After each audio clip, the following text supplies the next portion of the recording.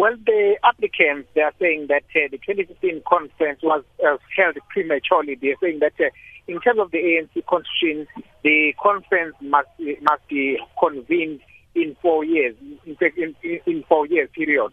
So now they're saying that the conference was held prematurely because it was only about, the conference was supposed to be held again on in May 2016, and while the conference, the 2016 conference was only held in November. Another allegation that they are leveling against the ANC leadership was that after the conference, a number of branches lodged complaints to the NEC of the ANC, and the President Jacob Zuma came to the province to attend to those problems and listen to the branches.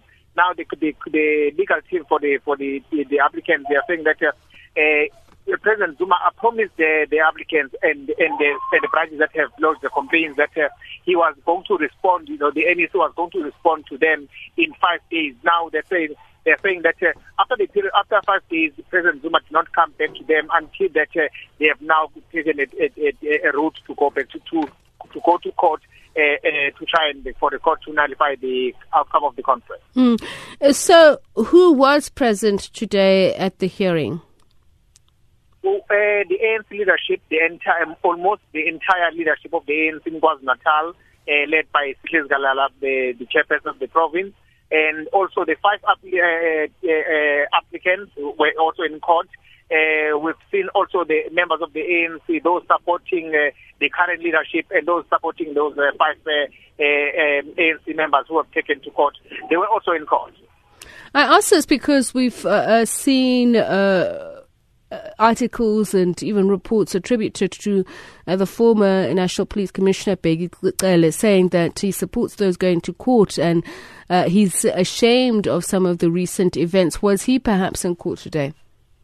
He was not in court, but what happened that Bheki Cele during the weekend visited one of the areas in Durban where he addressed ANC members in that time in Umlazi Township, where he is alleged to have said that he is concerned or the NEC is no longer functioning, the ANC NEC is no longer functioning, and also accused some in the ANC, in the NEC of using the ANC as their own material or their own family sort of thing.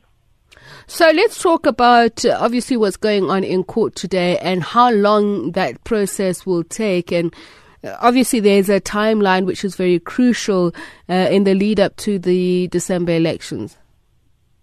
What's going to happen now, or if I get you correctly, what's going to happen, this case is going to take 3 days from today until Friday, and we are hoping that today the deliberations were started by the ANC or the applicants, which 2 branches to which maybe they made the other maybe that which who addressed the court, and later on it was the defendants who also made the representation and saying that also challenging the authority of the 5 applicants, saying that they are just individuals, they are not actually representing branches, because the branch of the ANC or the BEC of the ANC constitute about 10 members who are elected by the branch, who have got the chairperson, deputy chairperson, until to the last additional member.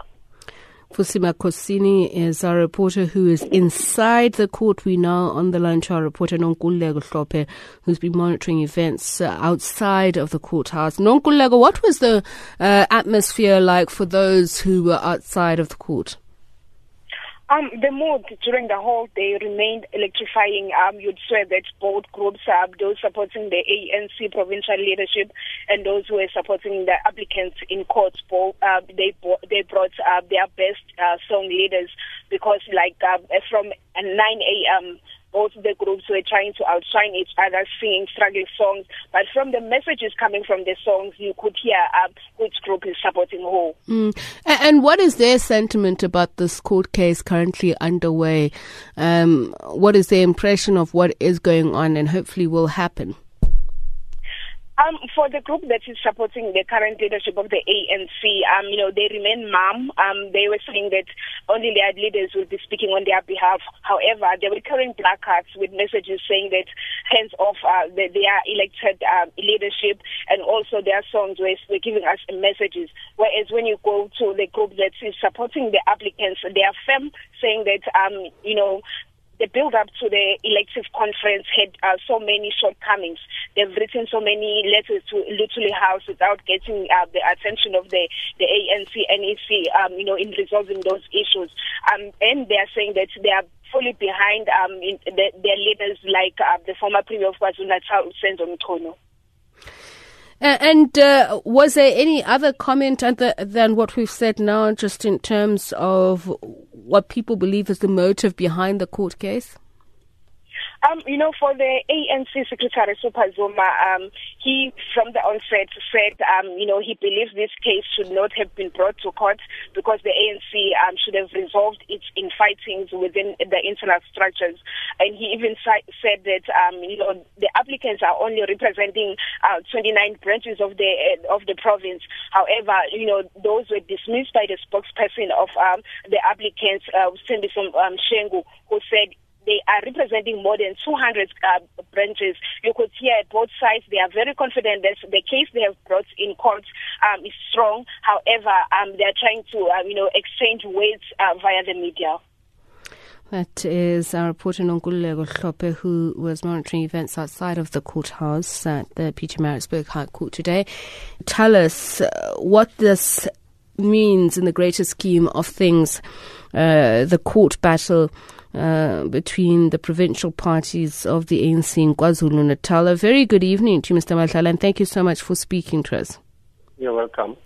Now, we've heard various people who are affiliated to one faction or the other speaking out about this. I did mention, as I was speaking to our reporter earlier on, reports by the former police commissioner, Bheki Cele, and obviously there are those who are saying it's a bid to try and usurp power from the current leadership and it's going to fail.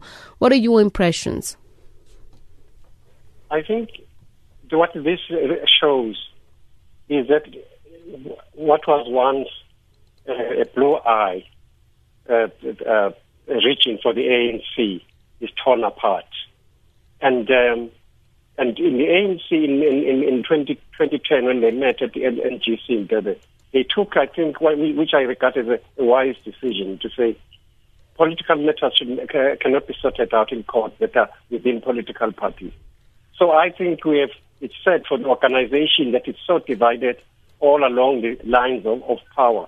And the ultimate outcome of this whole thing is that there's not going to be any winner.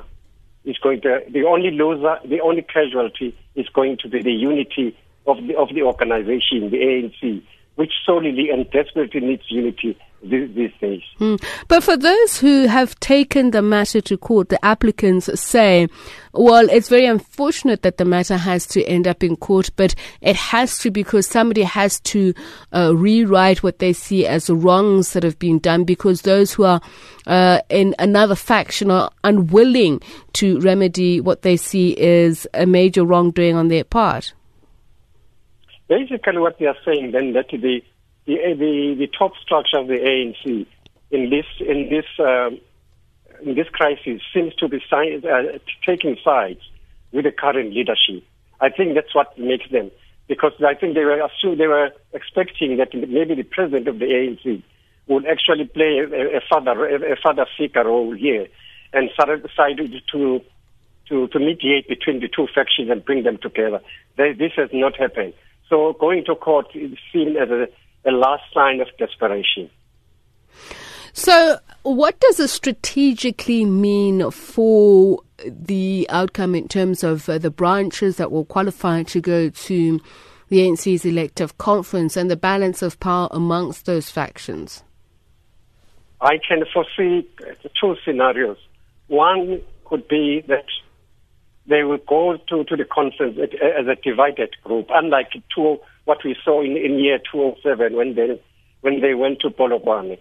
That's one scenario. The other one, of course, which is a bit ugly, I hope they don't start now purging members, even violently, purging members that don't side with either side, going to the conference to choose leaders.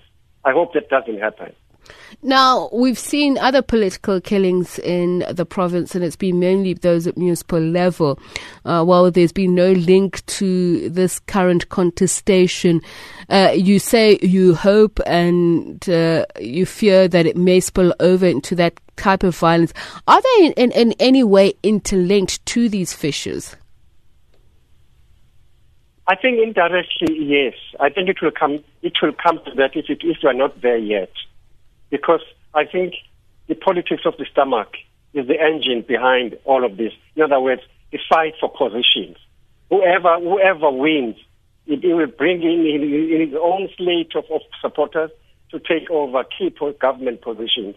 So it's the politics of the stomach that is the ultimate motive behind all of this. Thank you so much for speaking to us, sharing your insights. Proteus Madlala, he is a political analyst.